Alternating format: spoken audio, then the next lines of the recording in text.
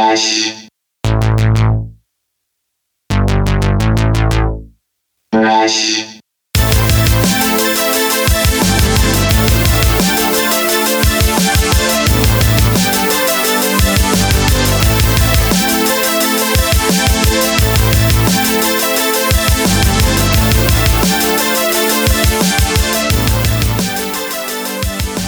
Welcome back, ladies and gentlemen, to the We Speak English Good podcast. Today's guest is Tommy Lucero. Tommy is a stand-up comedian and also a contributing columnist to Savage Henry magazine. I had to re-record that so many times because I had to think of the most official title I could give him.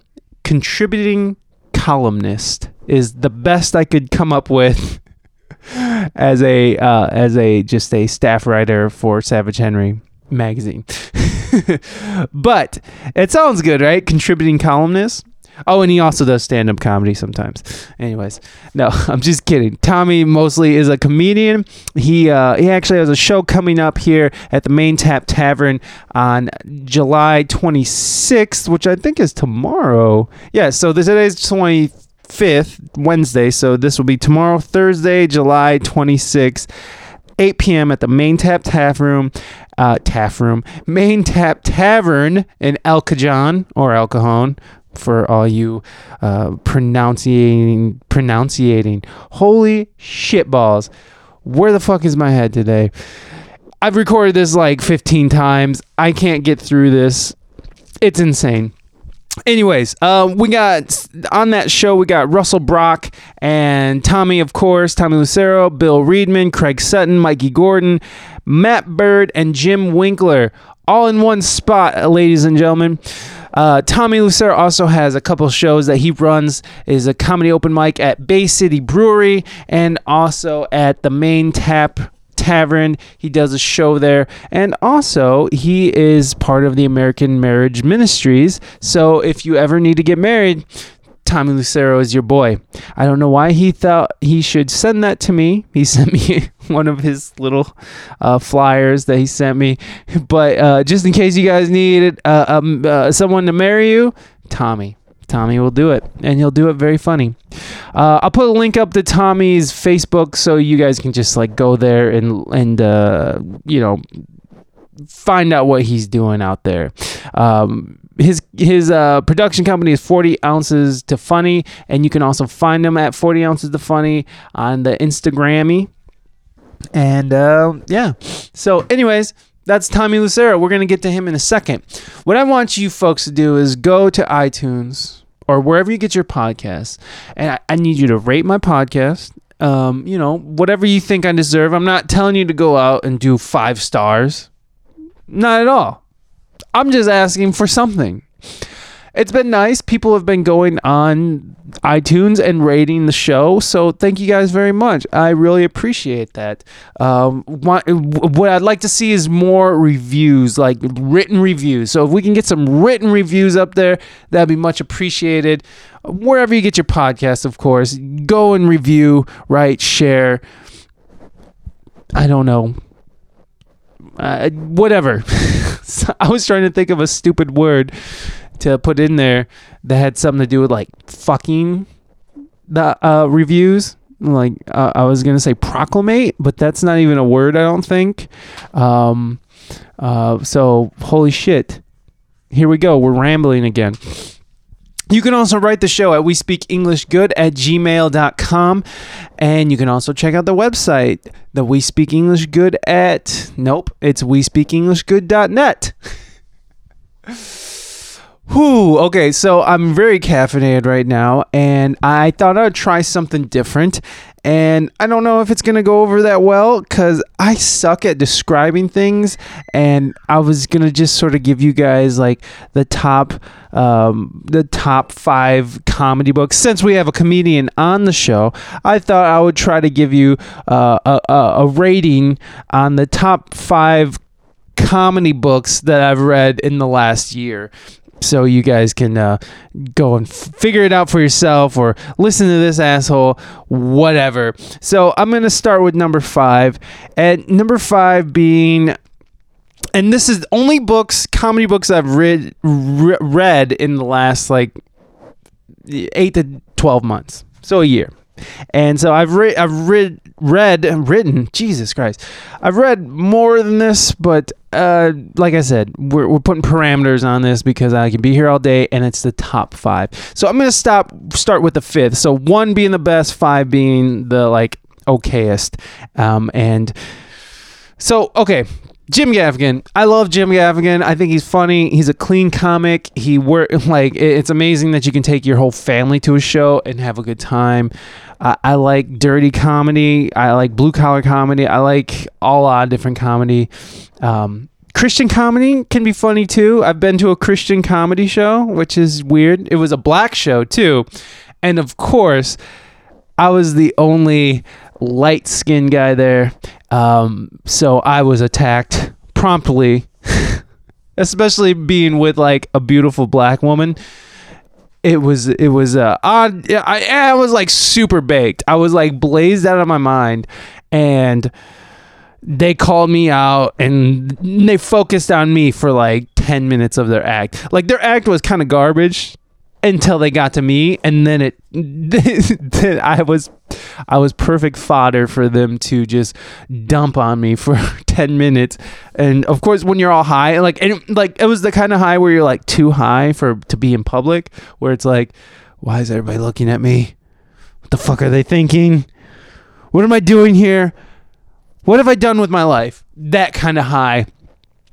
Very uncomfortable situation for me at that time. Anywho, let's start off with Jim Gaffigan. I love Jim Gaffigan. I like his comedy. I appreciate he works clean, and I could take my whole family to a show and it wouldn't be an issue. Although Bishop gets to see a lot of bullshit anyway. I mean, I cuss in front of him. It's whatever, you know? It's like, he's a kid, yes, and there's certain things that you should shield children from, but I think cussing is not one of them. And also, I don't know, there's certain like scenes of violence on shows that probably aren't good for him.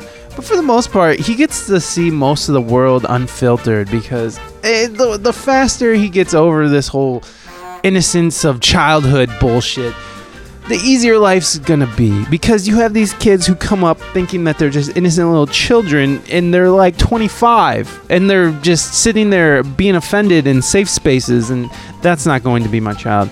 He's gonna be a very tolerant and understanding child, and he's gonna be awesome, but he's not gonna be a little afraid of the world shitbag who's complaining about everything on Twitter.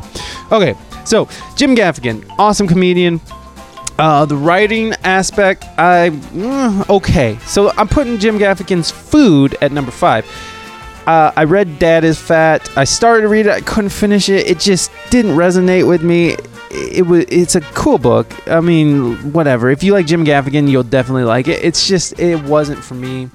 I just need more. I don't know what it was. It's not that he was clean and wasn't cussing every 5 minutes, so I couldn't stand it. It was kind of boring. But Food was good. I liked Food. And I liked Food because he brought in different aspects of like, it's almost like a traveling food book, but not really. But it's sort of like his issues with food, but then he'll have actual reviews of different restaurants in different towns, and he'll like describe dishes, almost like an Anthony Bourdain kind of description of the food. And then he does his little bits and stuff. So it was good, especially because it resonates with me. It's food. What can I say? Food. I love food. Where am I going to go from there? Okay, 4th on the list, I want to say David Spade is almost interesting. His memoir, it was good. I really dug it, and he goes into some personal stuff, and you know me, I like personal stuff. I like to talk about why you didn't get along with your father, or you know, what you said to your therapist, or whatever. So for me, personal it resonates a lot with me, but I know that's not the school of thought for everybody, but I don't know. I just like to see a realistic aspect to people who are put on this pedestal, especially pedestal of fame. It's like you want to hear that they're just people, which they are. So David Spade's Almost Interesting. I really liked it. It's number 4 for me. It has this great story about his personal assistant trying to murder him. So, I mean, that's great on its own. And these are short reads, by the way. These aren't big reads. They're not like, 1,200 page books. They're pretty short and pretty quick and easy to read. David Spade is number 4. Number 3. And remember, this is just books I've read in the last year. There's other books that are way better, especially comedy books, but these are in the last year that I read. Artie Lange's Too Fat to Fish. If there's never been a sadder soul in comedy than Artie Lange, I don't know, man. He just, he goes through his addictions and his gambling problems, and it's a great book. He's funny because he has this like crude sense of prose, like he'll just be talking, like it'll be like poetically filthy, and that's what I loved about it.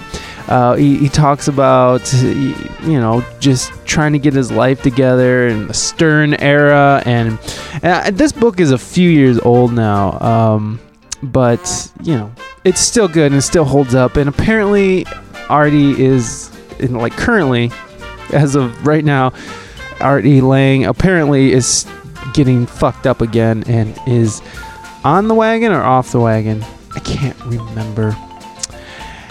Anyways, that's number 3. Number 2, Steve Martin's Born Standing Up. This book is awesome.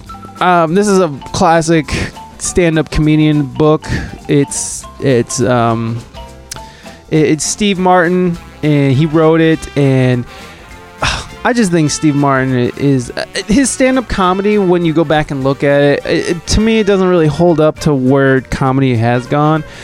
But you can see at that time that was a groundbreaking and just such a youthful and like there's like a youthful innocence to it, where it's just like this guy has no idea what he's doing, but he's just doing it because that's who he is. And he kind of goes through the book like that.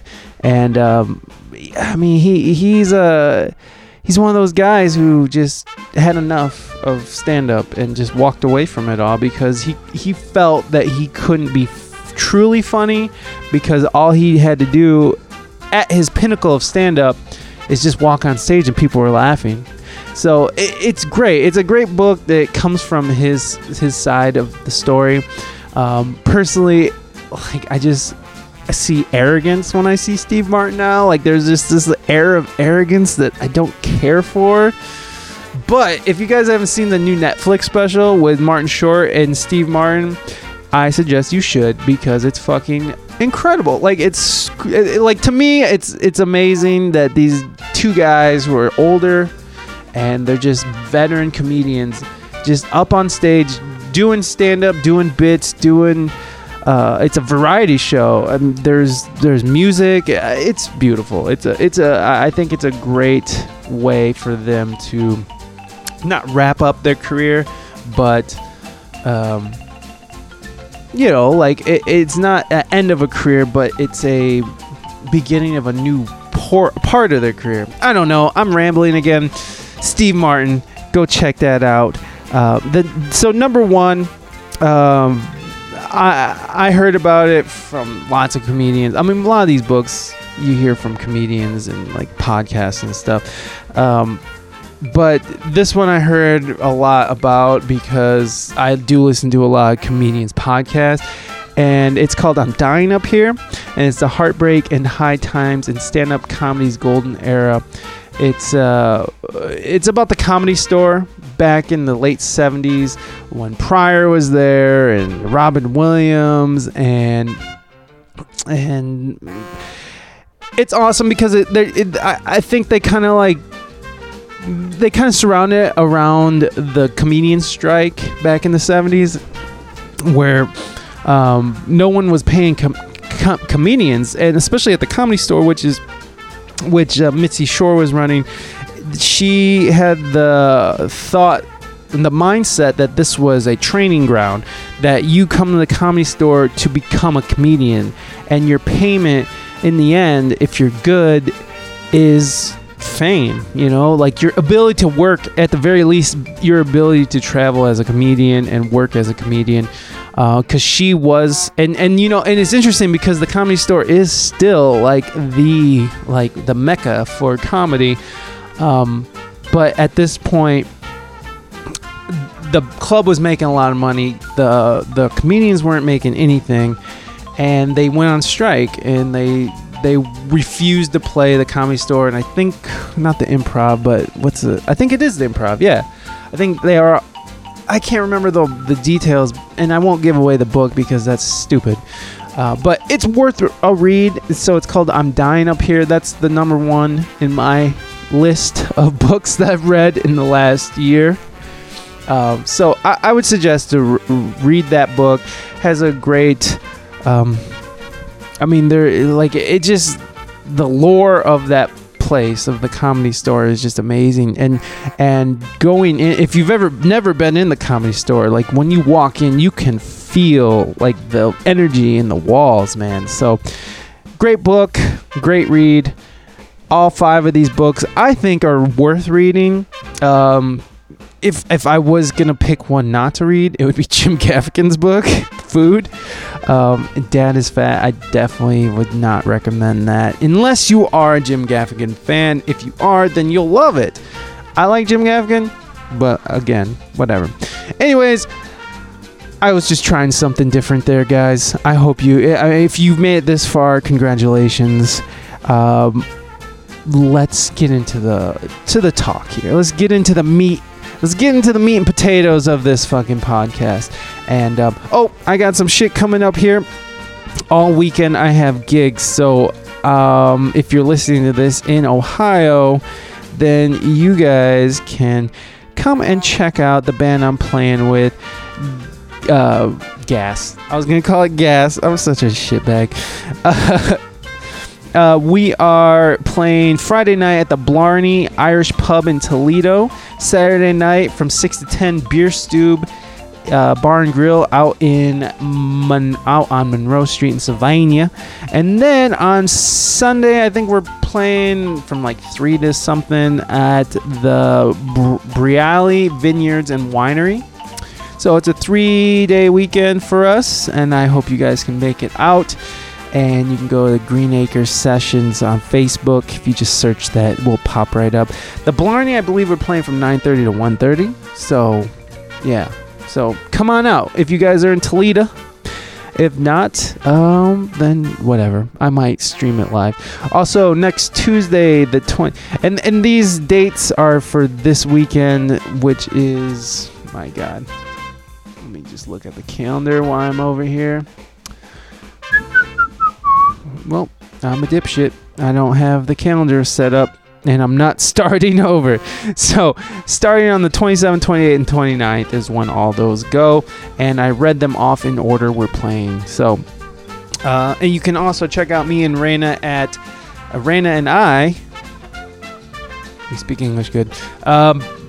At the Bono Tavern next Tuesday. We start at 5:30. We're playing till 7:30, and it's for their tiki party.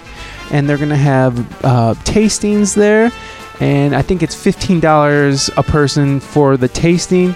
And I believe it's just a free show. You can just come hang out if you want to. They have food and booze. So come do that. Okay. Now that I've completely lost everyone in my ramblings, please give a round of applause for our returning champion, Mr. Tommy Lucero.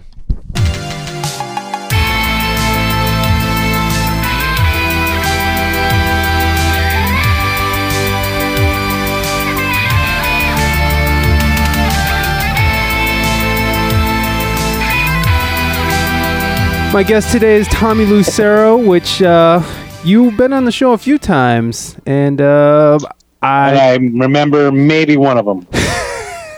Well, the last time you came on was with what was your dude's name who has that science podcast? Damien Mercado. Yeah, Damien Market. Yeah.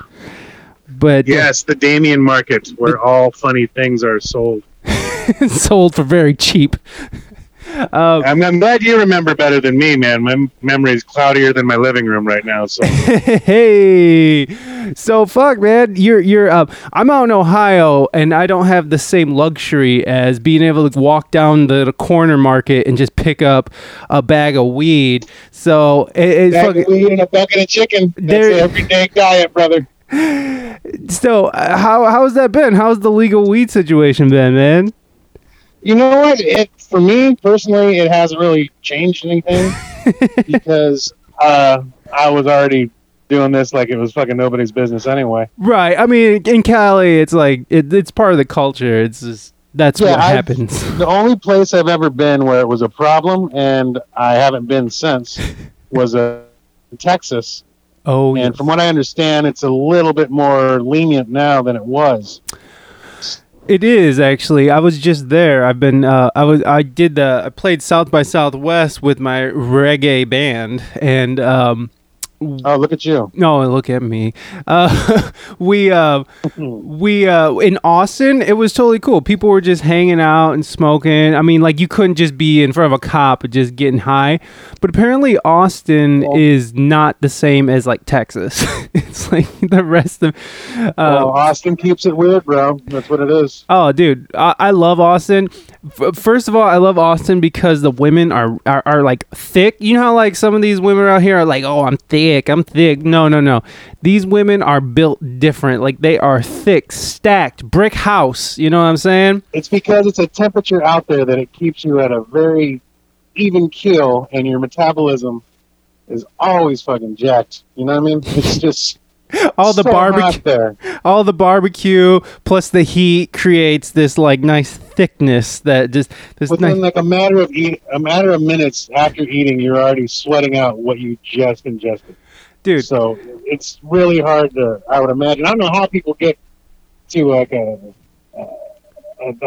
giant, a large stature, as some do, and a bovine-esque build, how they do out there. And I guess it could be attributed to Whataburger, but even then, that's just like scoops of manteca on a bun. So I don't know why you would eat that anyway. There's a huge debate too. I don't know if you've noticed the huge debate over Whataburger and In-N-Out. I have. I've heard about it. Which is silly because it's all garbage anyway. I mean, if you could, you should throw White Castle in the mix because at least they're actually, and they're admittedly not really trying. And Whataburger and In-N-Out both swear to God that they're doing something special, but they're not. Yeah. All they're doing is making a large amount of the population like minus 1 foot, thanks to diabetes. So I don't know why people make such a big deal. Make America fat again. That's their slogan. Both of them. Yeah. All of them. Maffa. Hashtag Maffa. Actually now I was there in the spring and we pulled into Dallas and we're just driving through and we saw In-N-Out. Now In-N-Out is in Texas now, so now they're like literally in proximity of each other, and it'd be like I don't know if they have burger wars, but I don't even know what that would even look like. But I tell you, it's a toss-up. Whataburger? No, it's not a toss-up. That's not what I was going to say. It's not a toss-up because Whataburger is trash. And fucking, I'm sorry for all the Texans. No, I'm not apologizing to you. I'm apologizing to all those Texans. You better goddamn not be. But, I mean, it's... You would have to apologize for that apology. I'm sorry that I apologize, Tommy. That's goddamn right you are. It's my natural reflex for being so insecure. It's a natural reflex. It's my insecurities taking over here. Yeah, man. No, I think if you're going to go burger, if it's Whataburger or In-N-Out, it's always going to be In-N-Out. Have you ever been up to Seattle and tried Dick's? I don't like that question. Next question. Okay, my bad. Dick's I've Burger. I've been blacked out a lot in my life, and my sexual pendulum swings both ways if I get drunk enough sometimes. So I don't want to. You know what? It's fluid, right? I mean, like life and sex, it's all fluid, right? A thick liquid indeed, sir. As long as something's getting ejected, it's all good. No, As long as I'm not sleeping on a sidewalk and a couch, at least, and I'm fine. there you go. It's like, I had a place to sleep last night. It's fine. No, Fine. Fine. Dick's Burger. Now, Dick's is like another regional treasure, you know, because like, Yeah. you know, I think what we were talking about is like these regional treasures that people hold, you know, like very sacred, and Dick's is what Seattle holds sacred, and Dick's it sounds just like the name. It's a big pile of dicks. It's awful. It's just, you know what their special thing is? It's not A bag of dicks. a bag of dicks. Every burger comes with a bag of dicks. It's quite remarkable that they can get that many dicks for as many burgers as they sell. But After also, you leave every time, you're like, I could have just eaten a bag of dicks. Could have been the same thing. the bag of dicks are free. It's like I filled up on bag of dicks dicks are before I free. even got the burger. Fucking- And of course, you also get the depression that goes along with eating that many dicks. Yeah, I mean, yeah, it's true. I mean, Post-dickicidal depression, I suppose. so Dick's special thing, besides the dicks, is they put tartar sauce on their burgers and then they send them out. So they think that it's something special because they put tartar sauce on burgers. So still, I'm still going with In-N-Out. No wonder everyone in Seattle is so fucking sad. I would turn to heroin too if they were throwing tartar sauce on a hamburger, man. That's depressing. That's sad. Jump off the fucking Space Needle myself. Yeah. Now I'm going to be shoving a Space Needle in my arm. That's the only way I'm going to be able to drown out the memory of tartar sauce on a hamburger. Who the frick does that? You know what, man? It's a big port city, you know, like a lot of seafood there. So naturally, that's the natural progression of food there is like just put mayonnaise and relish together and put it on a burger. And here we are. Well, sometimes people tend to smoke chemicals and it kills your taste buds. So I guess you gotta kick it up a little bit here and there if you can. Sometimes. So what's been up with you, man? Like, fuck it, it's been a while. I've been in Ohio for the last year, so like I all I can see is everybody's life and careers on Facebook or Instagram. So I see you're always gigging, you're always doing spots and stuff. How's it been going for you, man? Oh, good, man. I've just been trying to keep life busy, keep a level of responsibility, you know, aside the comedy stuff. Yeah. And, trying to stay on track.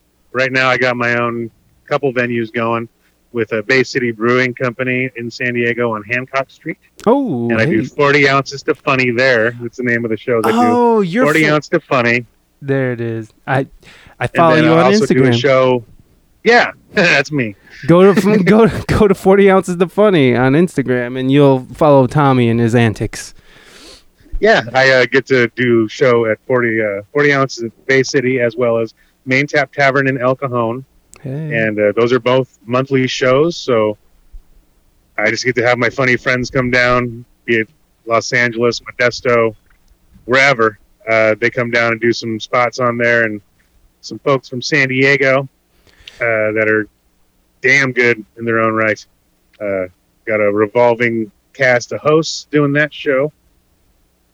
And they're really building up good, actually. The El Cajon one,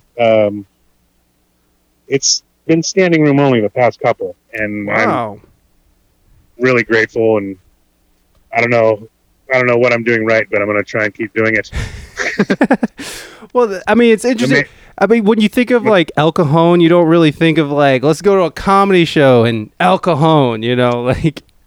So. Well, I mean, it's yeah, interesting. that's like I try and follow the adage that you go where people need to laugh, and I spent some time in El Cajon, did some couch surfing in El Cajon, and when I was there, I could have used a laugh. So You're giving back. I'm hoping to give back to the community and help a little bit there.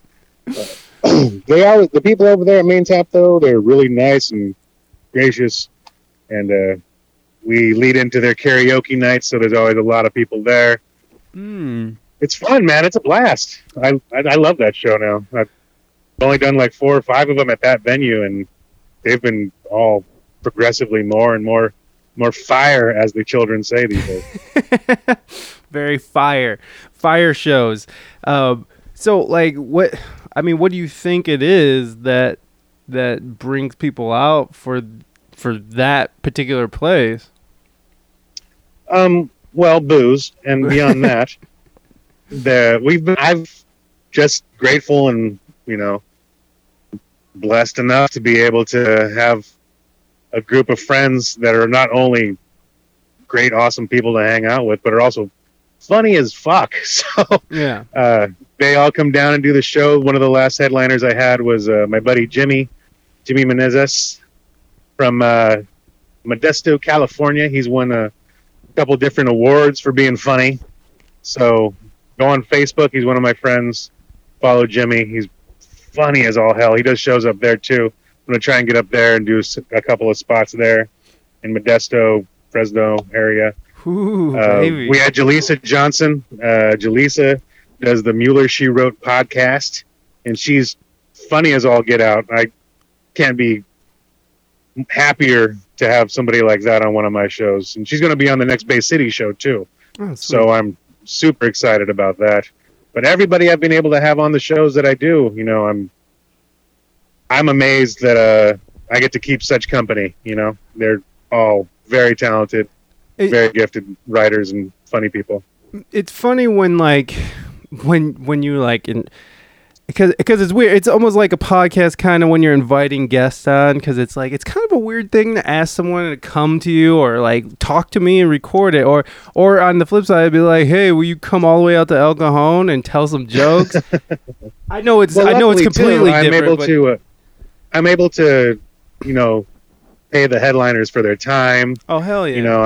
I'm not just saying, hey man, you want to do me a solid, and then on top of that, I try and every time put out a donation bucket, and then we split that up with the comics, and just try and make everybody happy. We also have a tab at Main Tab, so geez, what's better than having a tab? There you go. Jokes, drinks, and glory. There it is. Yeah, everybody's happy. Girlfriend's home. Uh-oh. Calm down, puppy. Calm down. It's okay. You know who's here. Yeah, you see me every fucking day, yeah, dude. man. This is like my night out now, doing those shows.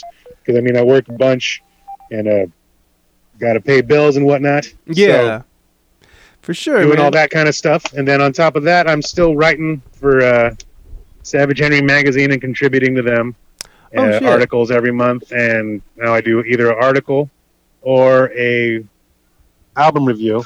So that's interesting. If I'm on the ball enough that month, I get to have 2 pieces in that magazine, and I'm stoked on that, dude. That's awesome. What is that magazine? I've never heard of it. Savage Henry magazine is from Northern California, specifically Humboldt, California, where it's published at. They, I like to think of them as National Lampoons with even more weed. It's super funny, man, and it's always a theme every month, but the varying articles that go into the magazine, because everybody's got such a different point of view on life and on the different topics that they give us, it's a great read all the way through, man. And they're all about small business out there in Humboldt, California. Hit them up online, man. Savage Henry Independent Times. Hold on, I'm writing it down. Hold on. Savage Henry Independent Times. Independent. If you want to go for the acronym, it's shit. That's clever. Yeah, man, I love them. And if you even look further into it, Savage Henry is also an homage to Hunter S. Thompson's writings. Savage Henry is it's a character out of Fear and Loathing, I'll just say.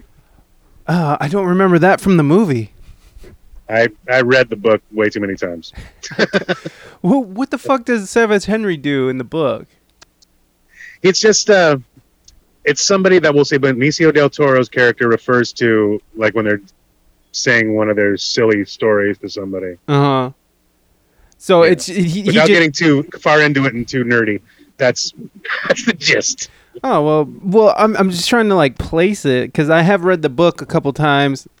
No, once, but but it's been like since I was a kid. You know, like when you're a kid and you're taking acid, and you're like, oh my god, Hunter S. Thompson. You know, you think you're so cool because you're reading Hunter S. Thompson, but like millions of other people have already read it. So fuck you. He's telling what was it? He's telling somebody about Savage Henry is an old I'm gonna have to send it to you because I don't want to misquote it now. Never Because mind. you're making me think too hard about it. I'm sorry, I did such a stupid thing as to make you think. How dare you, sir? It is before the hour of 2 p.m. I understand. Yeah, like when we were setting this up, I was like, "Is 11 a.m. gonna work?" Because it's like I don't know. Oh no, we're on the tail end of the coffee high. We're evening out right now, so it's cool. Nice. We got the weed setting in. It's very nice. I already ate. Oh, good. Cats are fed and watered. Everything's good. The cats are fed and watered. So like this magazine is it's primarily weed based, but also is funny. Are they actually in print or is this just an online magazine? Oh yeah, it's in print. It's in print as well. And you can go online and you can. They have a Patreon site, and you can contribute to it and get your subscription that way. That's how they do subscribing now. Is you go on there, and I think it's like $5 or $10 a month, and you get one magazine, or you get like there's different things. I forget how Patreon works, but go on there and look it up, man. And same with the listeners. Check it out. It'll be very worth your while. It's super duper funny. Now, what was the last article that you did for them?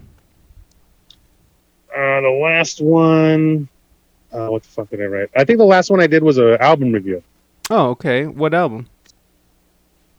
It's all independent artists, man. I'd have to look it up, dude. I have so many How dare different you? albums in my phone now. I have so many different albums in my phone now. Right. One of the last ones that sticks out in my head that you should probably check out is Lord Ellis. Lord Ellis? Have you heard of them? No. It's a band? Lord Ellis, yes. And it's like thrash metal, dude. It's really awesome. Hell yeah. It's like CKY and Superjoint Ritual had a baby, and it didn't do heroin. And they kept their shit straight. Yeah, Right. more straight edge. Yeah, well, that's cool. And then, so did you actually reviewed this album for that magazine, or you just can't? Yeah. I reviewed that album for them. I still have that album on my phone, along with another one was Blow Frogs.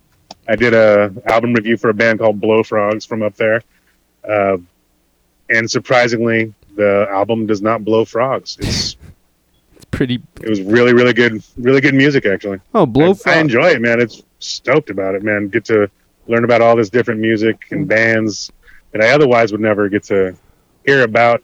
Plus, get to write articles on just random, weird topics. So, like, what's like a weird topic? I mean, you can't remember anything you've written? One of the weird topics was swimsuits. And what I came up with was... like I wrote an article about how you can offend your friends with different types of swimsuits you can wear over the summer. And one of those I referenced was a banana hammock. Oh, that's very offensive. Yeah. That article is actually online. You can go on Savage Henry and read it. So, well, give me an overview.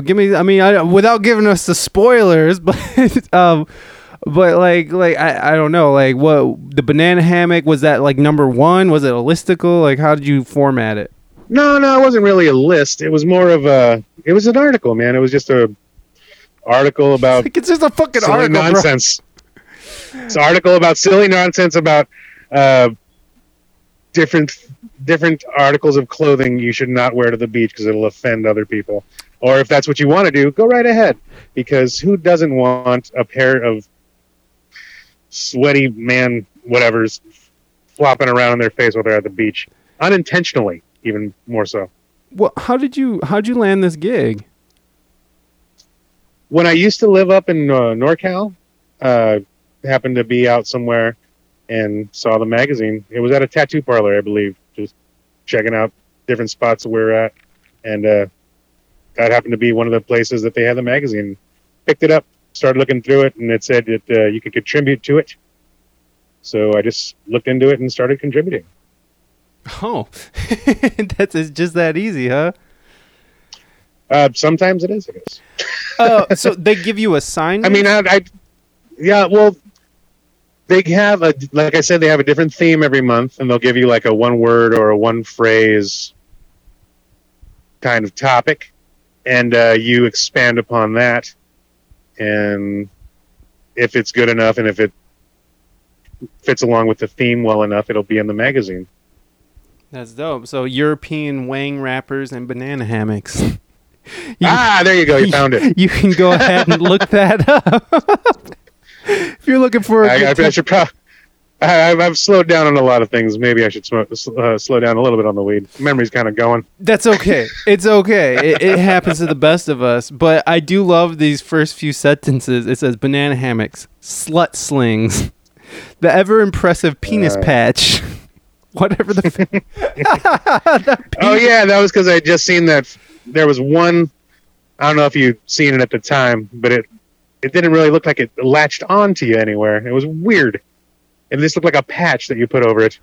Oh, yeah. Well, the only one... Might as well just been that leaf that Adam wore.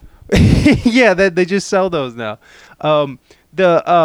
Is it the one that sort of like hangs, like wraps over one side of your body, like thigh or something, and just sort of like barely rests your balls and your wang? Yeah, it's nightmare fuel, man. Yeah. Nightmare fuel.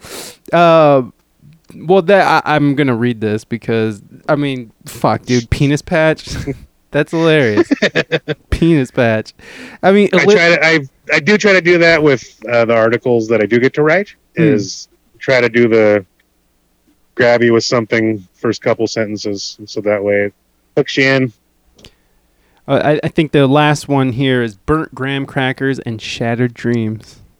That was about wax. Oh, you mean like shatter and stuff? Yeah. Dude, fuck, man. Like, so do you get down on that shit, like shatter and like the shit? Well, particularly today would probably be the day to do that because the date is 7/10, so it's the unofficial day of wax. Because when you turn 7/10 upside down, what does it say? It says oil. Oh my god. Well, this is a perfect tape for to go on to SavageHenryMagazine.com and look up burnt graham crackers and shattered dreams and get yourself something. That's dope. But before your eyes start drooping too much, make sure and read a couple articles on SavageHenry.com. My favorite video is that rapper who hits dabs and just like passes out and shit and convulses. Oh my gosh, I've seen a couple of those, man. There was one. It was supposed to be. I think it said it was Snoop Dogg's nephew or something like that. Yeah. And he comes in and he's rolling a blunt right there.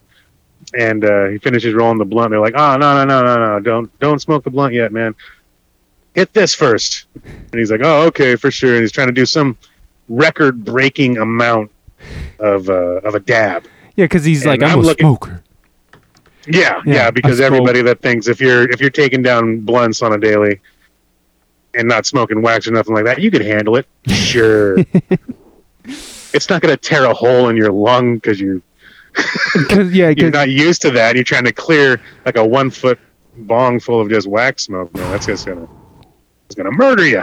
Best way possible, but you're gonna need a glass of water nearby and a pillow. Yeah. And I think that's the same video where he just is like coughing until he like falls off the couch, and then he's just sort of like starts convulsing and shit. Which is scary. Like if you were someone who smoked wax or someone who wasn't used to that kind of shit, and you saw that might deter somebody from ever putting that in their body. But like, that's fucking poison.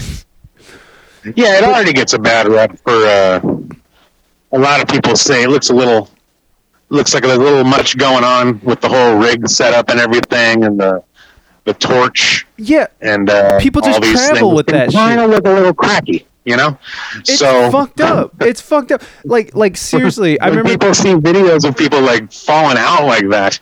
To some, it could be kind of alluring, but a larger part of folks that I've talked to find it a little scary. It is, dude. It is, and it's kind of unnatural. And like when you see someone pulling out that shit, like the little blowtorch, they're traveling around, like everywhere they go, they're traveling around with this whole like setup of shit just to get high. I remember seeing somebody do it the first time, and it reminded me of the first time I ever watched someone shoot up. And it was just like the most gross thing I've ever seen. I was like, "What the fuck are you doing?" It's so gross. And then I was like, "It's a lot different now, though." I mean, there's been so many advancements and so much technology's changed that you don't have to go through all that kind of thing. You don't have to have the torch and the glass and all this stuff. There's like, I guess, little contraptions you can get off the good old the interwebs. Like one of them, for example, is it's called a honey badger. And I've heard of that. Have you heard of that? It's just this little box, and it's small enough that you could have it on a necklace. And you just put that, it has a spout and then a mouthpiece on the other end. The spout you put into the concentrate, and it lights it up, and it warms up enough to where you can light it, and you can smoke it like that. And you don't need all the other glass stuff. So it's getting a lot more palpable for the masses. Ooh, I like that palpable. I like you busting out that vocabulary, Tommy Lucero. They got the little pens now that you can just put wax in, and it's all really convenient, and it's a lot easier. You don't have to worry about anybody getting mad because you're smoking pot and I'm here with my kids at the park, or why you got to be in the McDonald's ball pit smoking weed like that? You know you can't smoke joints in goddamn McDonald's. And to that I say, I paid for my McGriddle. Leave me the fuck alone. Right? But you don't have to worry about that anymore because there's pens. There's little like the honey badger thing I told you. There's a bunch of stuff you can get, and it's not all that intrusive to anybody else. And with all that technology, you still have people who just love the pageantry of the whole thing, and they're still traveling with their fucking torches. It's so funny. I'm just like, it's insanity that this is how you want to live your life, just to like consume concentrated marijuana, which, I mean, goddamn, that shit puts your dick straight in the dirt. Like, it's just, I can't function. If you're one of the newer kids on the block, we'll say, and you're not really used to getting out in the evening, you didn't read the instruction manual on how to party before you went to it, then maybe it might be a little bit more difficult. But if you have a trained guide, as it were, shaman, preferably someone named Tommy, with last name Lucero, that will only charge you a small fee to help you with your travels in the lands of concentrate, then you should be fine. Yeah, well, there you go. Tommy for hire right there. If you want a spirit guide to guide you through your first dab experience, Tommy will do it for a nominal fee. God help you if you do, but I'm here for you. He's here for you. Tommy Lucero. He cares. For the people. That's nice, though. You get the good say. That's a nice service to provide somebody as they fucking convulse.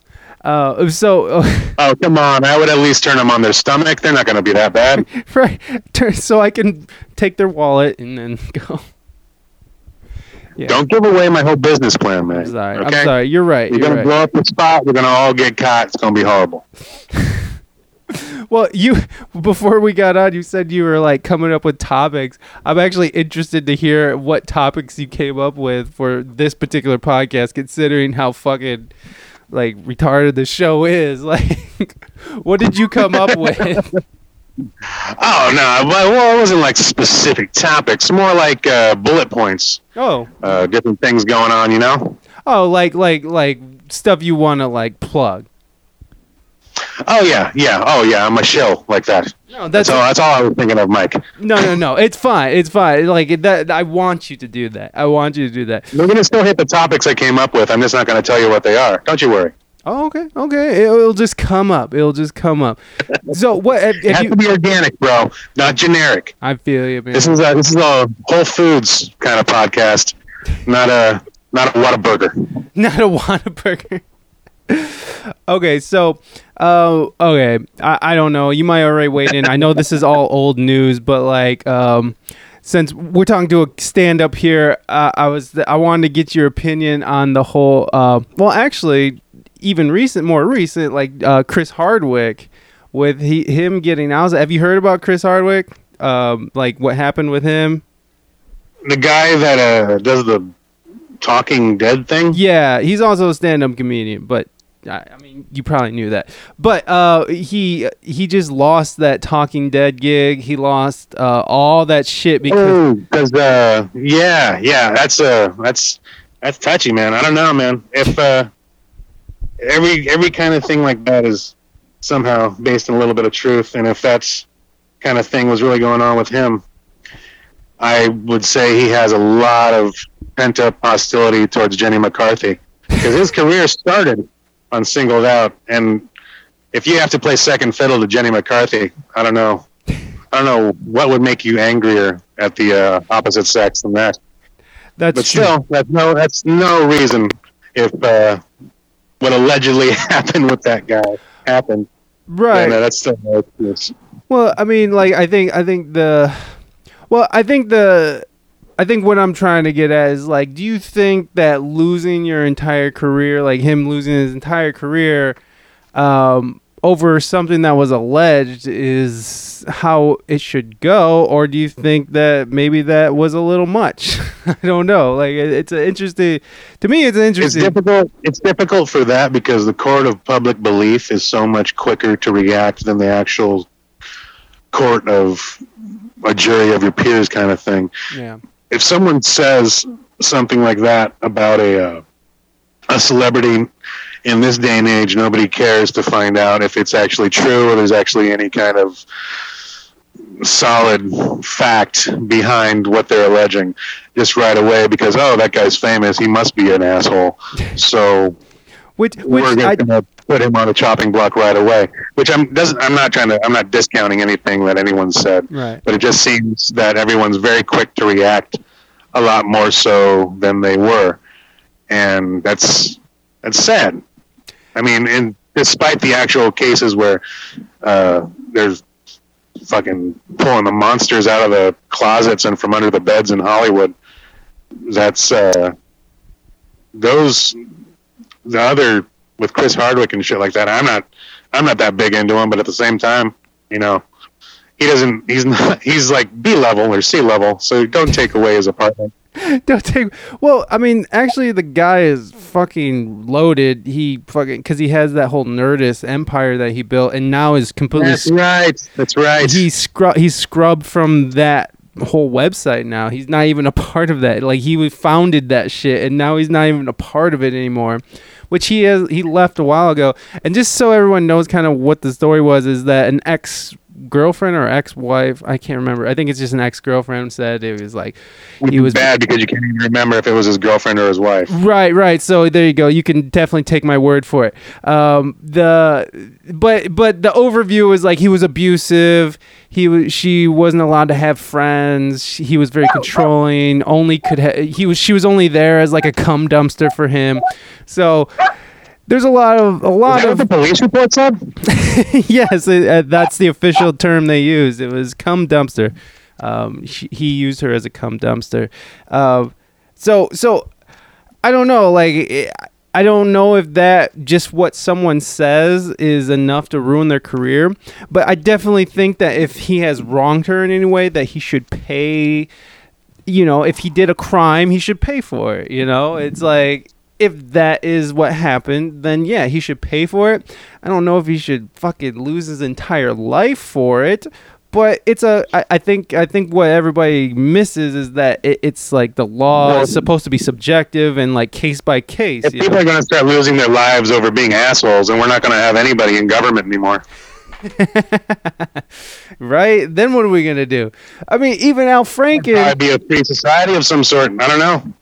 Well, and then you remember Al Franken, fucking Stuart Smiley. He was just making silly photos with somebody, and he lost his Senate seat. But did you see those pictures? He was like grabbing her while she's asleep and shit. That was weird. Oh, no, I did see some stuff like that, but yeah, you're right. And you know, and then without that was a little creepy. Well, no, and without being like crazy and trying to take sides, because no one knows what the fuck really happened. You know, like for all these things, for all these incidents that are happening, no one really knows what exactly happened. And I think you're kind of right with that whole like, there's probably a base of truth somewhere in that, you know, all the time.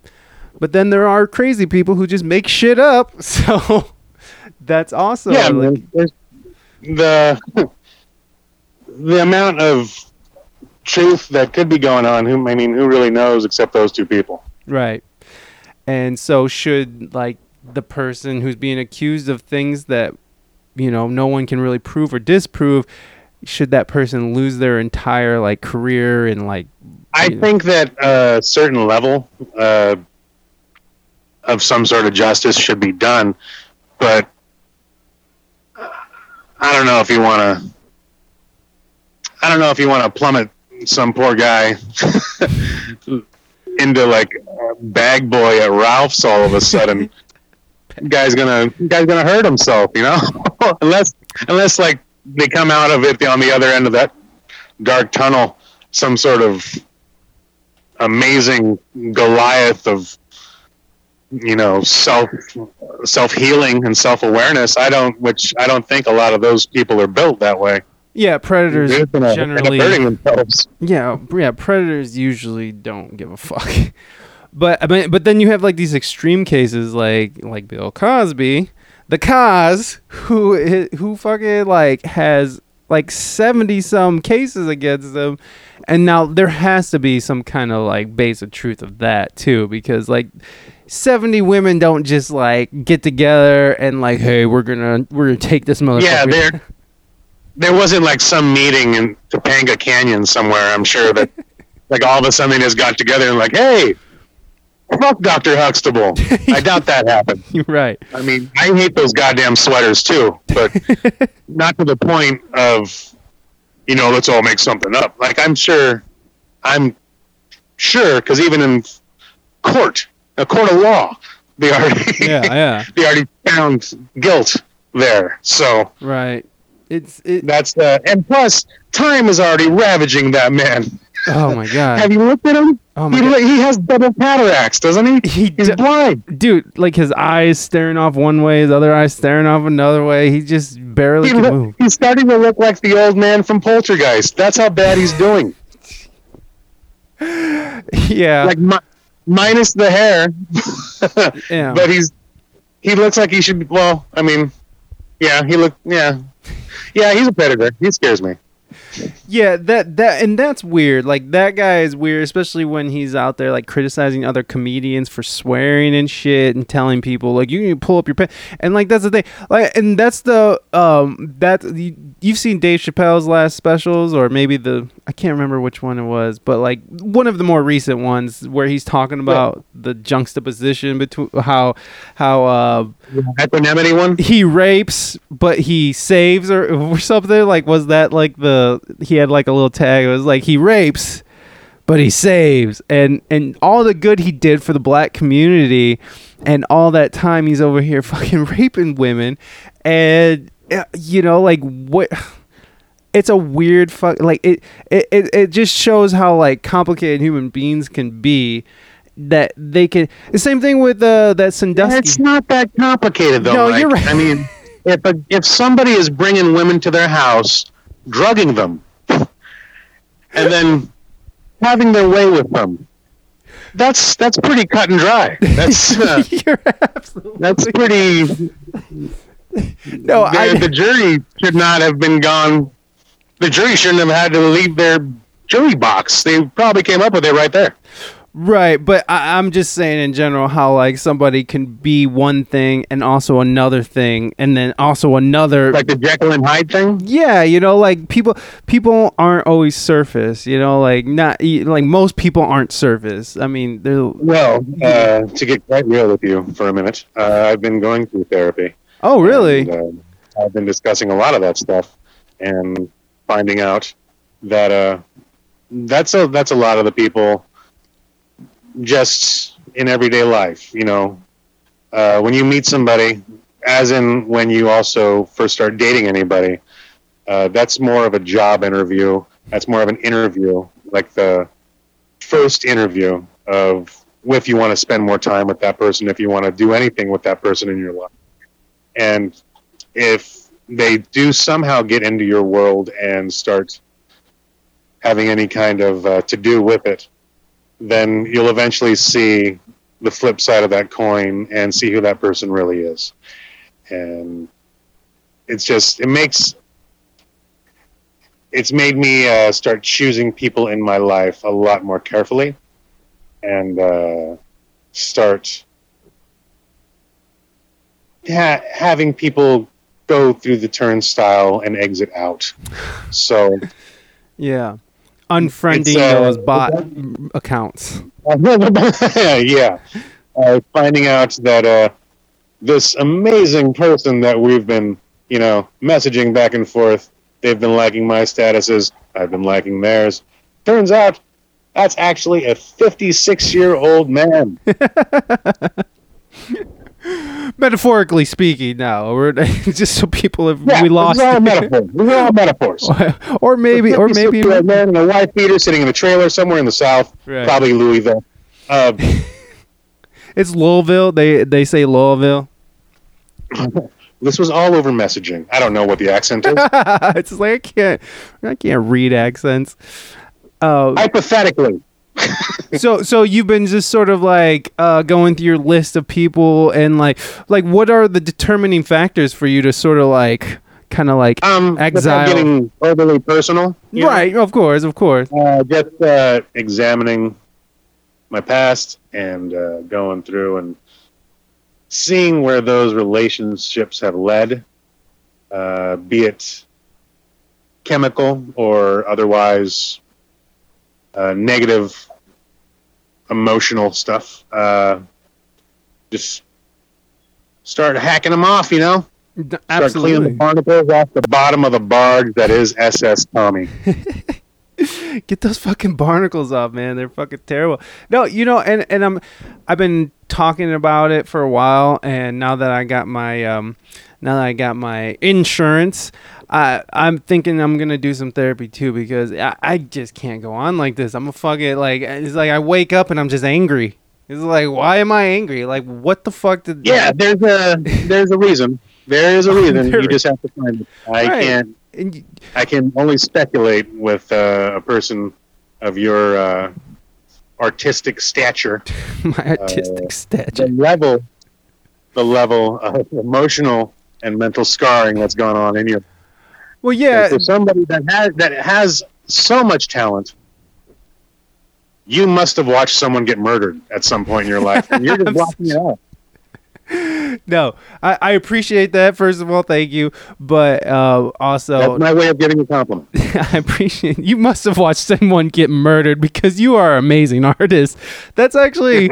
In a like really weird sadistic way, that is a nice compliment. Like, it's like, oh, thanks, Tommy. As you calling me weird and sadistic also is a compliment. You're welcome. Some level, sure. No, it's because like there's only so much you can talk through with friends and stuff. I feel like maybe I need to talk to a complete stranger in order to like really get in deep, and I'm just looking for tools, like tools to sort of like coast through a day without helping mechanisms and some way to strengthen your own ability to work out any kind of difficult situation you might find yourself in. As opposed to find a positive way, as opposed to a negative way to work through those. That's what I've been working on. That's absolutely right. You're absolutely right, because like people beat themselves up so much all the time. Like certain people do. Like, I don't know. Do you have that about yourself? Are you like, if you don't go over a crowd well, do you go home and beat yourself up? Be like, what the fuck? I'm an idiot. No, those have always been learning experiences. I think there's only been like one time that it was like, oh my God, that was fucking horrible. But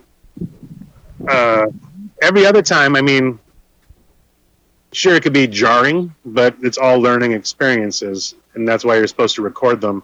Because if it does go visibly bad to you, you can go back and review it and see what did I do wrong? How was I a piece of shit tonight?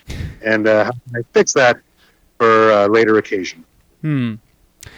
Now, so you don't take the comedy thing to heart as much, but do you take like your personal issues and like, you know, and if I'm getting too personal, we could just move on. But like, I'm saying like in life, do you have like a negative a view of yourself, or do you have a good positive view of yourself? Like how do you view yourself and like, how do you treat yourself? More positively over the past couple years, I think, with the self-work that I've been doing with therapy and whatnot. I like to think that I'm a little bit more positive about myself. I don't really rely too much on anything else except my own personal opinion, and that's doing me a lot better than asking too much of other people, I guess. Yeah. Trying to get approval or something that they don't have any business really giving to you or want to give to you. Yeah, or the only person that can make you feel better about yourself is yourself. And once you figure that out and find it's going to sound retarded. Once you figure it out and you find your center and you find your positive aspects for life and you find your reason to be, things clear up and masks are more easily taken off. Catch my drift? I do. And shit, I was gonna ask you. Fuck, I had the question. It was off of something you said. What did you just say? Well, shit. No, I know what you just said. It was beautiful. It was nice. But have you? Was I eloquent? You were eloquent. That was nice. So you're finding more of your.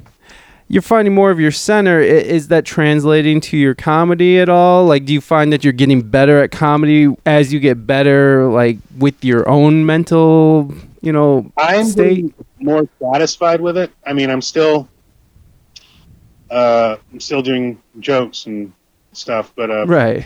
From what I gather, the unsolicited compliments and the unsolicited.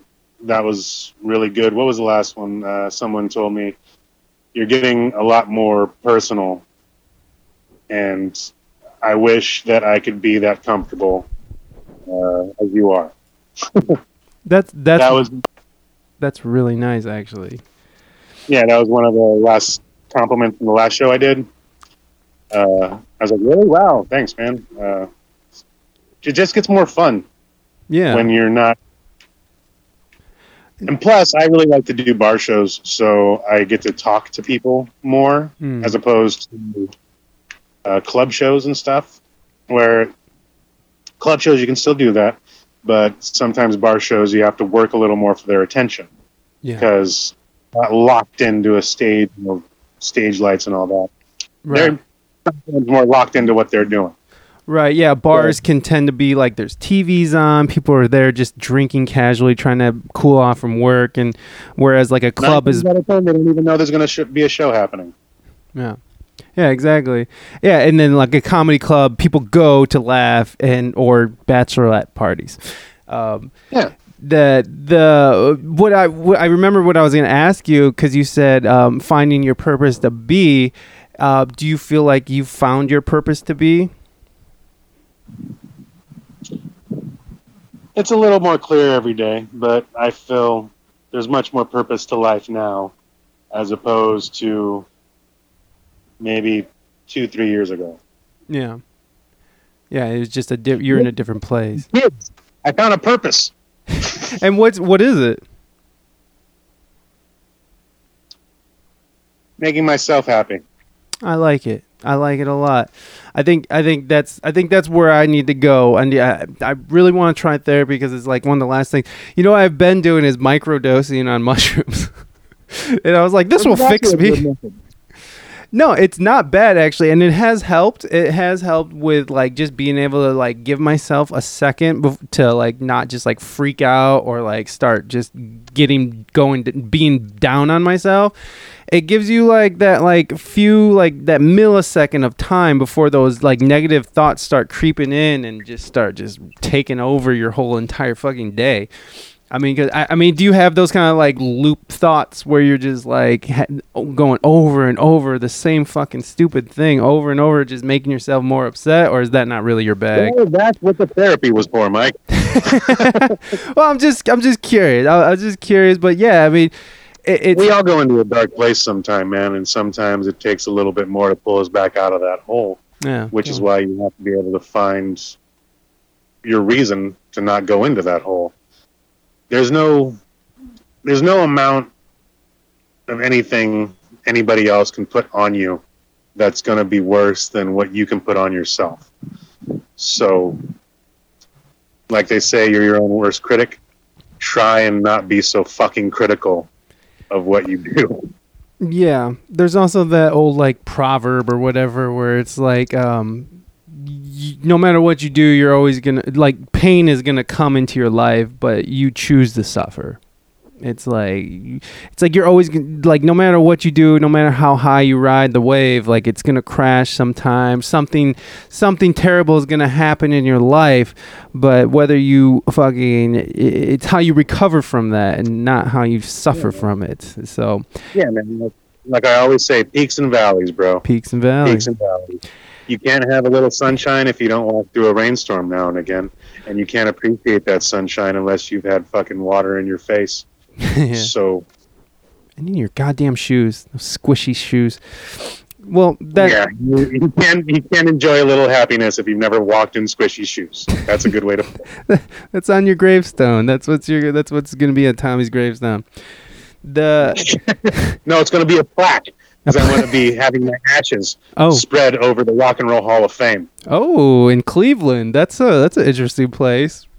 Why Cleveland and why the Rock and Roll Hall of Fame? Because that thing's bullshit anyway. Why would they care if my ashes are on it? They were like, so the janitor has to come out, sweep you up, throw you in the trunk. Another goddamn ashes, goddamn thing. Oh, in Cleveland of all places. It's just a funny. I thought that they'll be like. Well, you don't like the Major League movies? What do you got against the Indians, man?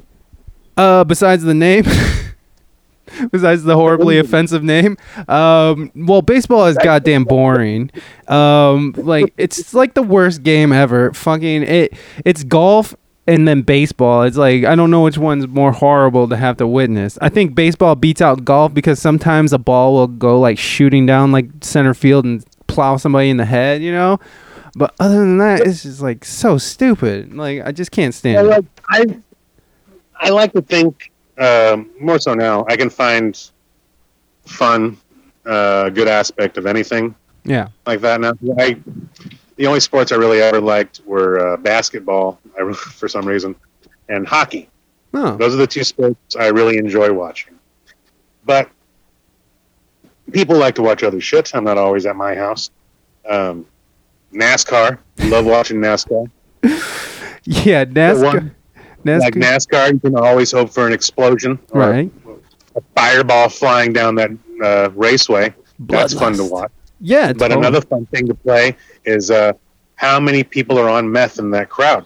And when they pan over the crowd, you can see people that look like they're chewing on their own face. And it's amazing to be awestruck at the level of chemicals they're able to get into Talladega. I can't go in there unless I got it.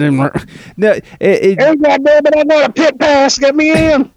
Well, I mean, it's funny that people are like so worried. Like it's funny to think like a meth addict whose like only purpose in life is to like get more meth has somehow afforded a ticket to NASCAR. Yeah, and like is in there chewing their own face off. They hand them out in the parking lot like a Grateful Dead concert. What do you mean afford it? That's true. It's like, I need a miracle. Money. Cletus, get your ticket, boy. No, man, but I like watching anything like that. I mean, there's always something fun to be had from any kind of sporting event you watch. Like baseball.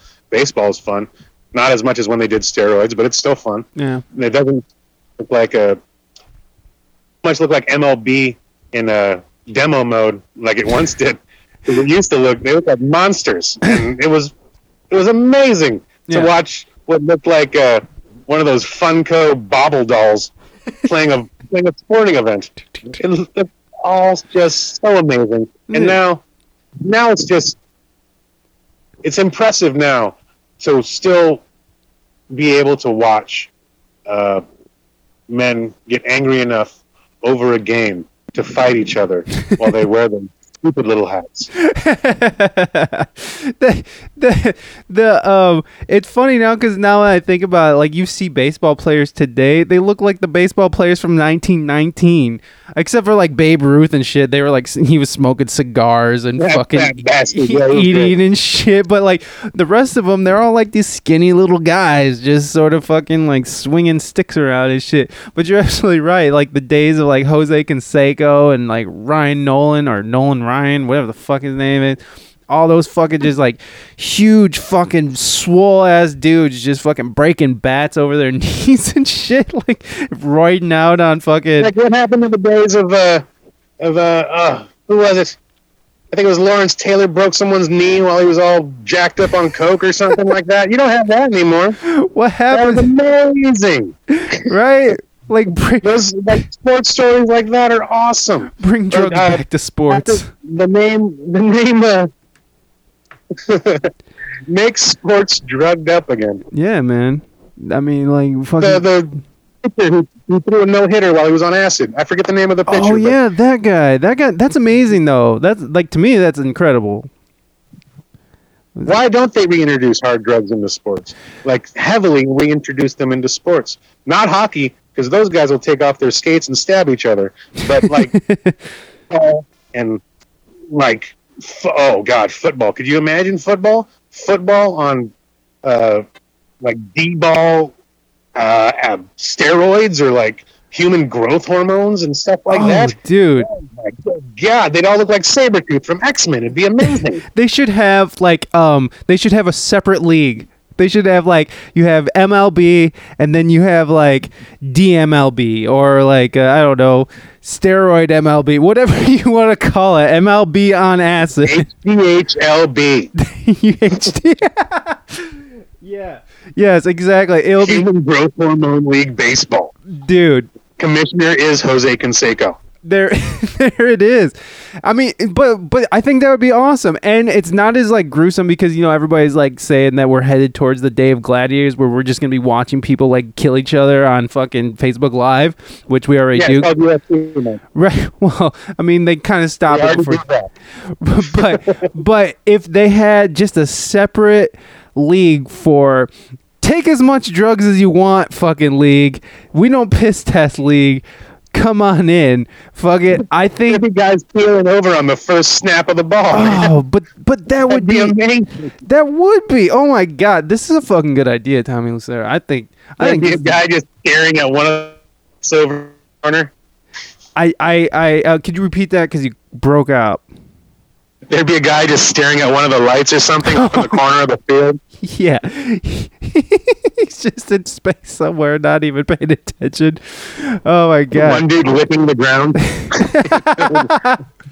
or it's a mandatory drug league where like you have to, and there's themes for each night. It's like, tonight we're doing methamphetamine, and then the next night it will be like cocaine, next night Heron, or and then God, you don't want to follow that night with that night. People tear their faces off. Okay, cocaine, and then let's see. Ease it up, man. Ease it up. We're gonna have to come up with some sort of even keel of a put for the HGHLB here. It's not gonna be all uppers. We're gonna have to have a night of barbiturates followed by a night of uppers. So you got just to keep them. I mean, no one's going to really want to watch a bunch of guys sleeping on the field for the barbiturate.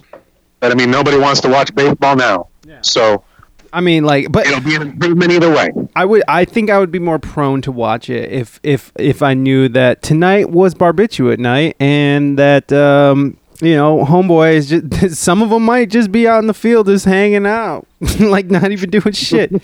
Doc Ellis is the guy who pitched the no-hitter on acid. Nice, Doc Ellis. I can remember that. Just so you know, and I know, and everyone else. Now we can remember the legend and the name. There you go. And Doc Ellis, that's a good ass name. That's a fucking solid name. So is Tommy Lucero. Tommy Lucero is a solid name. Like, what else could you have been? Maybe like a luchador or. Like one of the Mexican wrestlers, or well, thankfully I am of the Brown persuasion, so I could be anything in the service field. I could be a gardener. Could be a gardener, or as we call it, a landscape technician. There you go. Yeah, he make anything sound nice. You know, dishwasher attendant. I don't know. You know, the white people are the landscapers out here in Ohio, right? Oh yeah, I remember going to Texas and white people, crazy. Well, in Texas, like there's a lot of Mexicans too, that's weird. But like here in Ohio, we have. Do they make them all wear matching uniforms there too? Do they all? Yeah, actually, the guy who cuts my mom's lawn, they all have like T-shirts that all say the name on there. But I think that's common. But I remember. No, it wasn't like that. It was like it looked like Dickies outfits or something like that. It might be. It was all white dudes. It was so weird. They all have Dickies on, so yeah. Well, I mean, I don't know if like Dickies was sponsoring every landscaper in Texas, right? But at the time, I remember I was like, "Wow, they're all wearing Dickies suits. That's pretty neat." Dickies suit. No, well, I mean, if people don't know, especially here in Ohio, Dickies can tend to be worn by Mexicans and even other brown people. So it could be. So out here, I remember actually out here, like the white kids in my school were wearing Dickies, but I think they were just trying to be like the black kids. So. You like when kids used to wear those cross colors when I was younger? Yeah. Hey man. I'm old. Hey, when I was a kid too, man, I listened to rap. I was wearing baggy jeans and shit. I'm not gonna pretend like I wasn't part of that cultural appropriation. Which, God, that is such a stupid. When you were younger, were they doing the rave clothes too? Oh yeah, is that Jinkos? No, that's Skater. Yes, that was it Jinkos? Yeah, big like wide leg pants and like sucking on pacifiers and. Yeah, all the awkward. Yeah. Oh, that's stupid. Like always, like doing weird things with their hands in front of your face, like they're fucking some kind of wizard. They were dancing with their hands because they were still feeling the effects from the K the night before. They're still in that hole. That's them trying to climb out of the hole. That's the only way they could do it is hand dance. That's the only way to combat a K hole. Is to dance with your hands furiously. Oh man, have you ever seen praise dancing before? No. It's incredible. I went to. Sounds amazing. It is. Well, it's predominantly in the black community, the black church. Yes. I went to a funeral for my wife's grandmother had died, and she was a big figure in the community. So like this whole place was just standing room only, hot as balls. Everyone cramped into this fucking little church, and and I was the only white person there. I just wanted, which I don't even claim white. I'm Mexican, but. Everyone looks at me. Pull it together, Mike. Okay. Here we go. We're going. We're moving forward. So this girl comes out and they start playing like a gospel song, and she starts doing like butterfly moves, and she's like her hands are going out like they're spreading like angel wings coming back in, and she's doing like so awesome. It's interpretive dance but for praising. And I mean, like, it was beautiful, but I was smiling the whole time because it was fucking hilarious. Like, now, are you allowed to spark a joint in there, or to only use a vape pen? Because I would think that would all get boosted way up. I think everybody would start doing fucking praise dancing then. No, the family is pretty against that. Like, it's funny. It sounds pretty amazing though. I've never seen that before. No, it's cool. It's beautiful. I appreciated it, and I'm not making fun of it, but I was laughing because I've never seen anything like that. And so if I've never seen something that's kind of even funny, I'm just like sitting there like, oh God, and trying not to be the asshole like snickering because. Well, it kind of sounds like how they dance at Jack Johnson concerts. It's kind of, yeah. A little bit more style, a little bit more rhythm involved, but yeah. I would hope, Mike, Jesus is watching. Jesus, you're dancing for Jesus, and he fucking judges. You get out there and you dance. You make Jesus proud. Yeah, it was cool, but it was funny that you're saying like spark a joint because like what you do find like in these like church like very religious black people tend to be really conservative when it comes to that kind of stuff, so they just see it as drug use. So I don't think it would be accepted. Which is too bad because it would help a lot of stuff in the older folks community.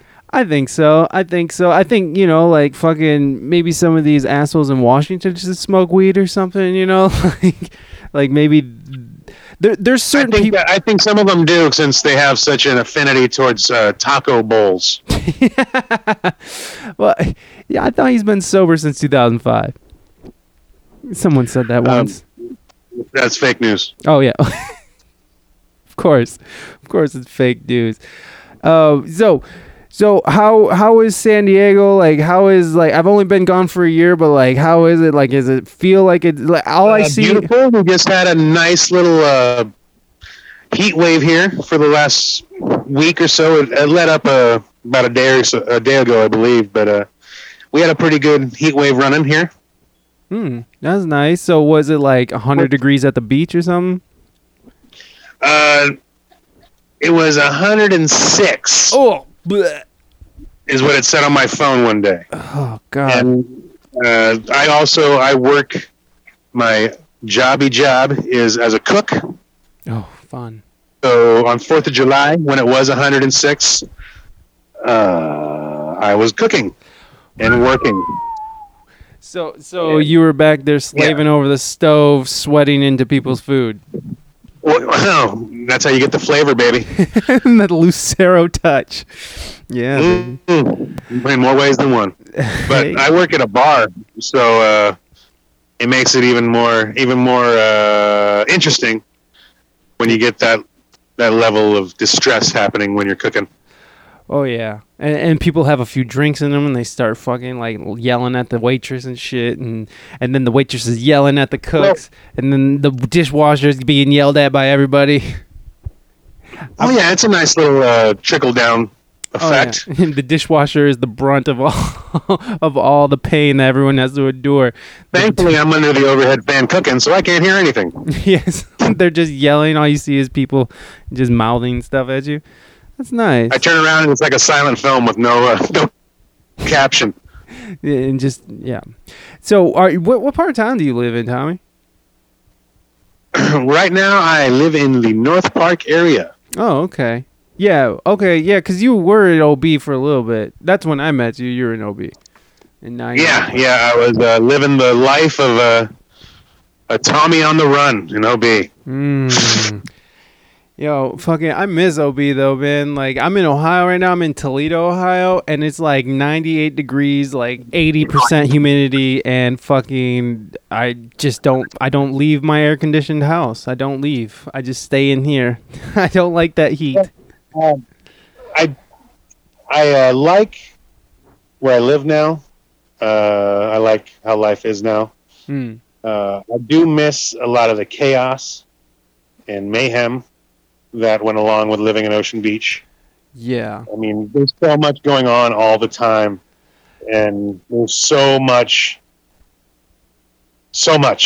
of everything going on all at once that when I moved, rather, and it slowed down, I had to get used to it. Yeah. It's just so much different than it was before now.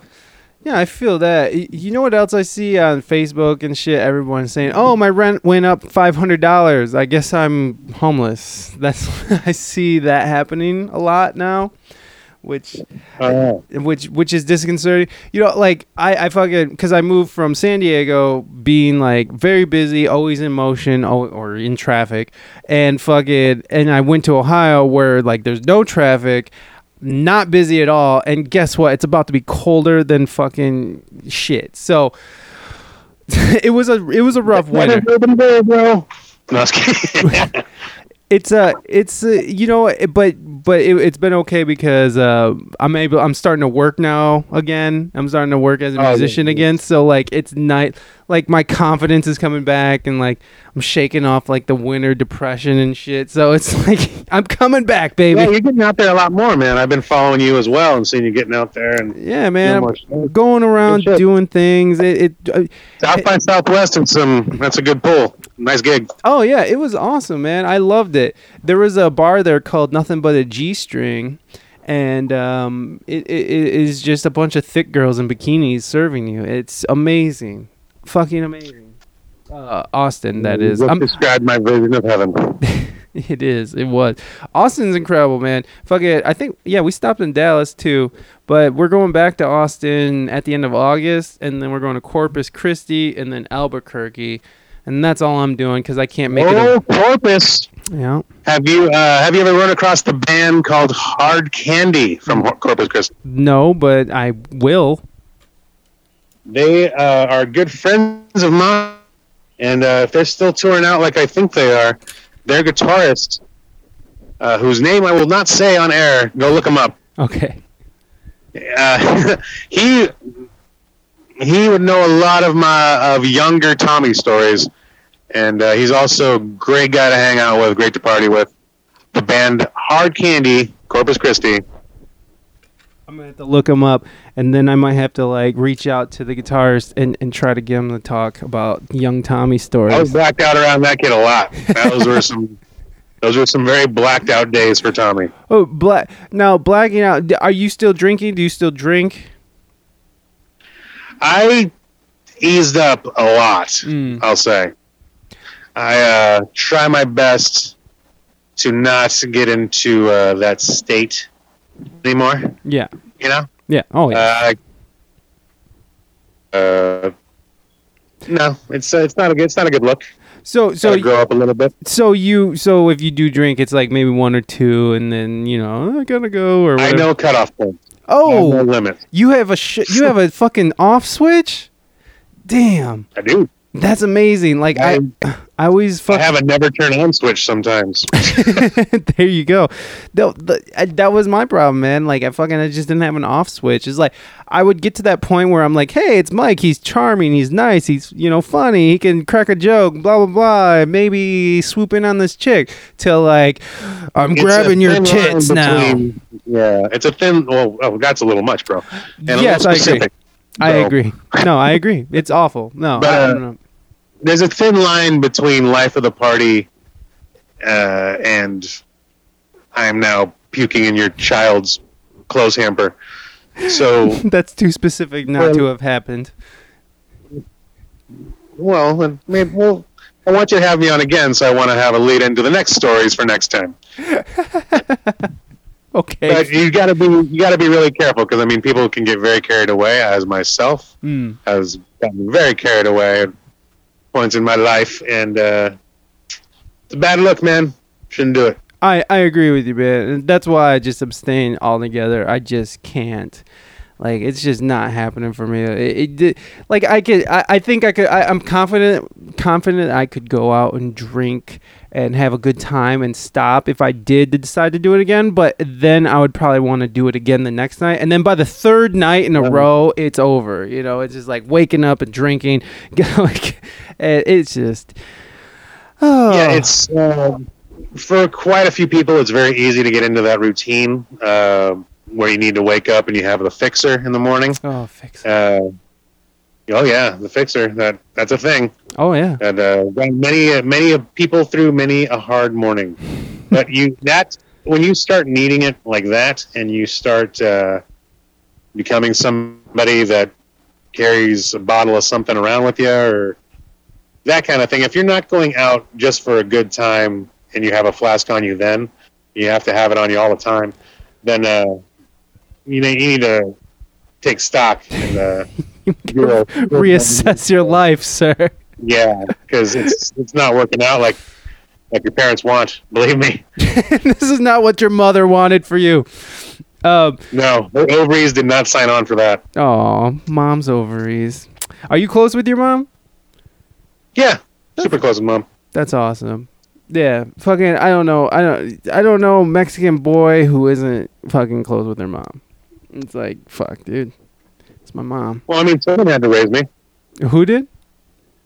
So my mom. Someone had to. Shit. Oh yeah, exactly. Someone had to put up with all that shit, and through all of the bullshit. Someone had to put up with Hurricane Tommy. That was teenage life. So. Hurricane Tommy, fucking just demolishing everything in his path. Pretty much. You know when they in the old Warner Brothers cartoons when they open up the crate and the Tasmanian Devil's in there? Yeah.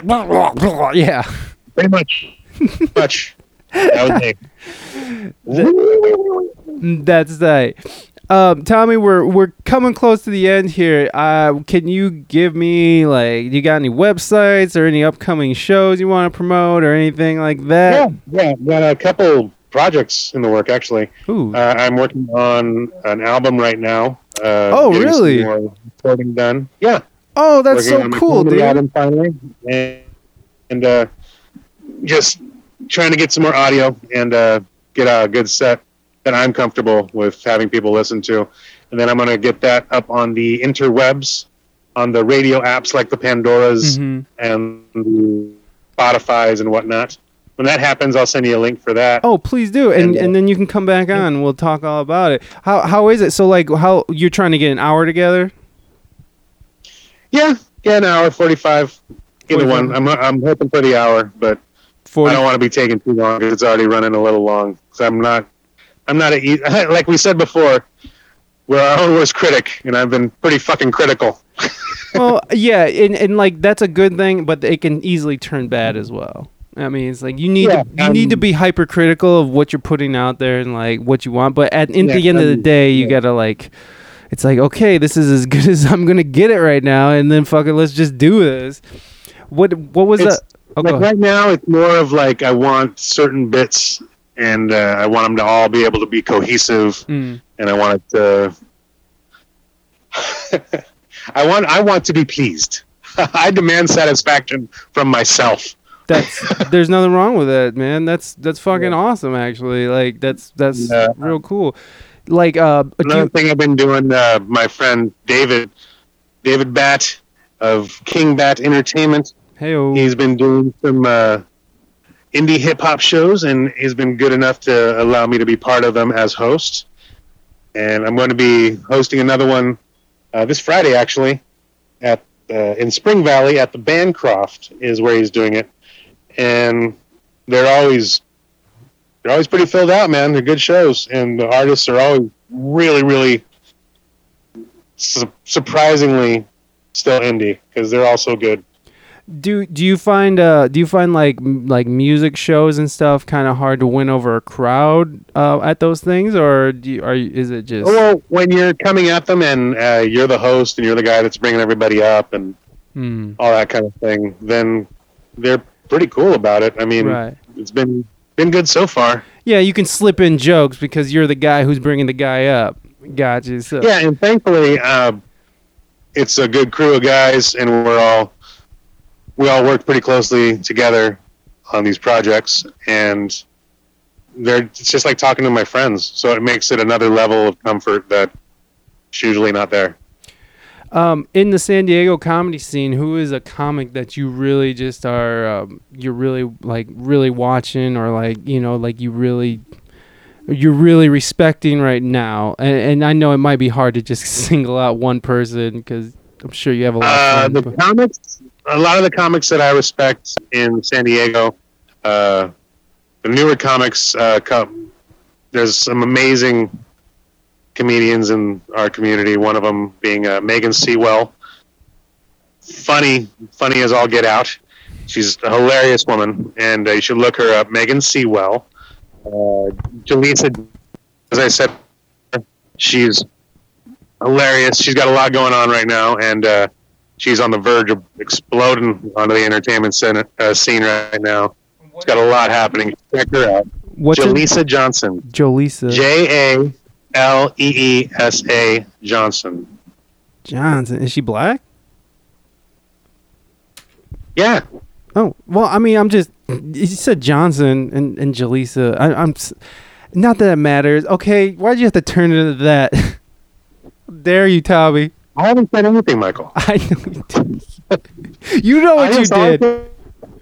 I know exactly what I did. And another one is Russell Brock, a personal friend of mine and a comic at the comedy. Real smart comedy. But he also has some good dick jokes. So he's something for everybody. Dapper dresser and headliner of my next Main Tap show. Nice. He's funny as shit too, man. Russell Brock, check him out. I will check. The list goes on and on. I got a bunch of comics that I really look up to and think are hilarious, which is a good chunk of the comedy scene in San Diego and NorCal. Actually, there's some comedy up there that you should check out if you're ever up that way.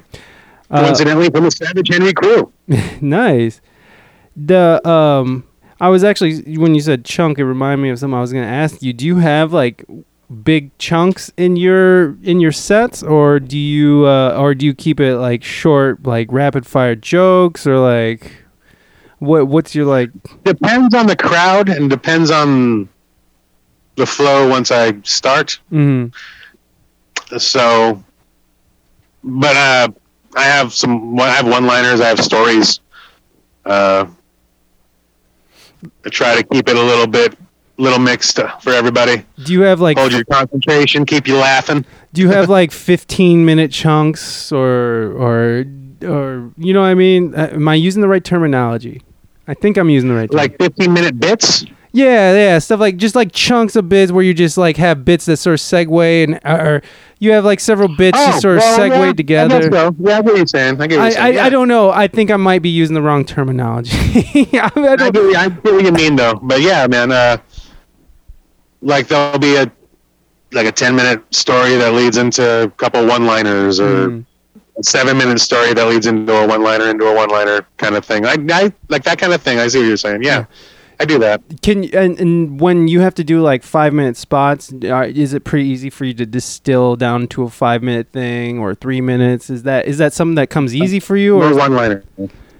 Just one-liner. That's all you get. One-liner. You get one, and then I'm out. I want my drink tickets. I'm going. But you know what I mean? Is that something that's easy for you to do, or is it something that you don't prefer to do? Like is it just? I prefer to do any and all spots. Oh, look at you! Look at you! But 3 minutes, like the shorter the set, it determines on what material you're going to do. You know, because if you go to an open mic and you're doing new material, you're only going to get 3 minutes. So that helps you a lot to whittle that stuff down, so you're not doing a dissertation to your audience about the subject that you might feel really passionately about, but you're just not getting it across, which is what open mics are for. It helps you whittle down and chop the fat, and that helps you later on for those shorter spots. Right on, man. Now, I got another question for you, and it's like kind of off topic, but it kind of goes back to what we were talking about, especially when we were talking about our mental state. Do you watch the Comedians in Cars Getting Coffee, the Jerry Seinfeld thing? Yeah, I've seen a couple. Well, there was one where it's the new season that's just came out. Dana Carvey was on it, and it was like the most amazing question, and I'm just going to take his question because I think it's so good. He asked Jerry Seinfeld, was like, when do you feel most loved? And I just thought that was so nice. And so, Tommy Lucero, when do you feel most loved?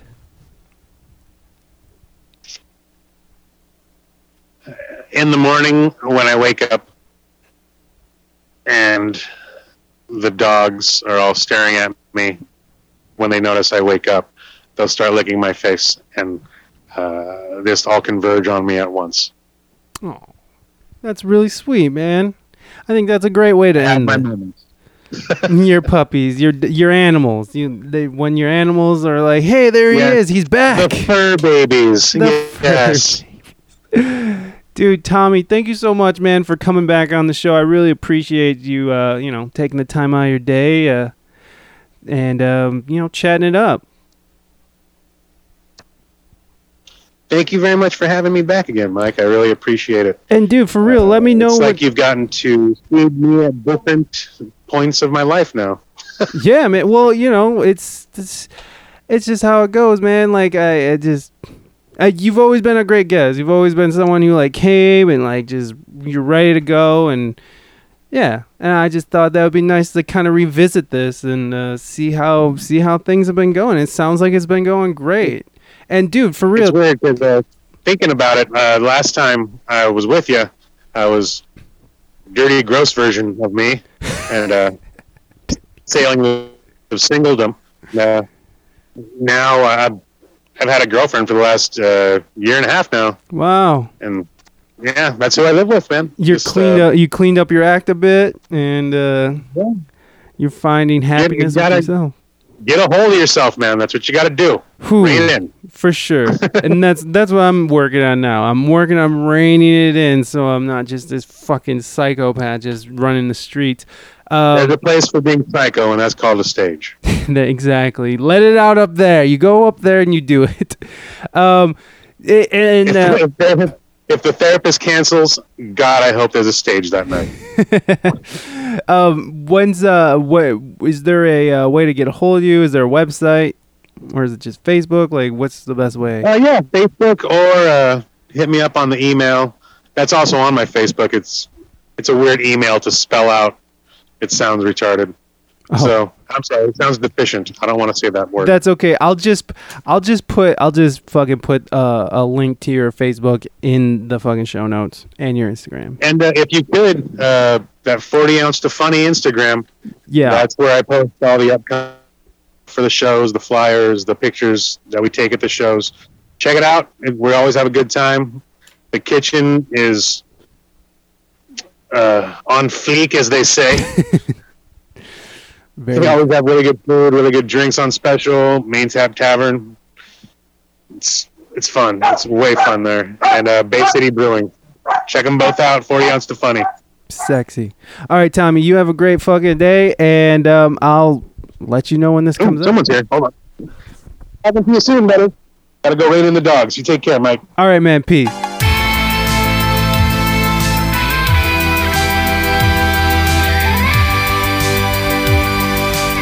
Thank you, Tommy Lucero. I appreciate you coming on and making time for this ridiculous podcast.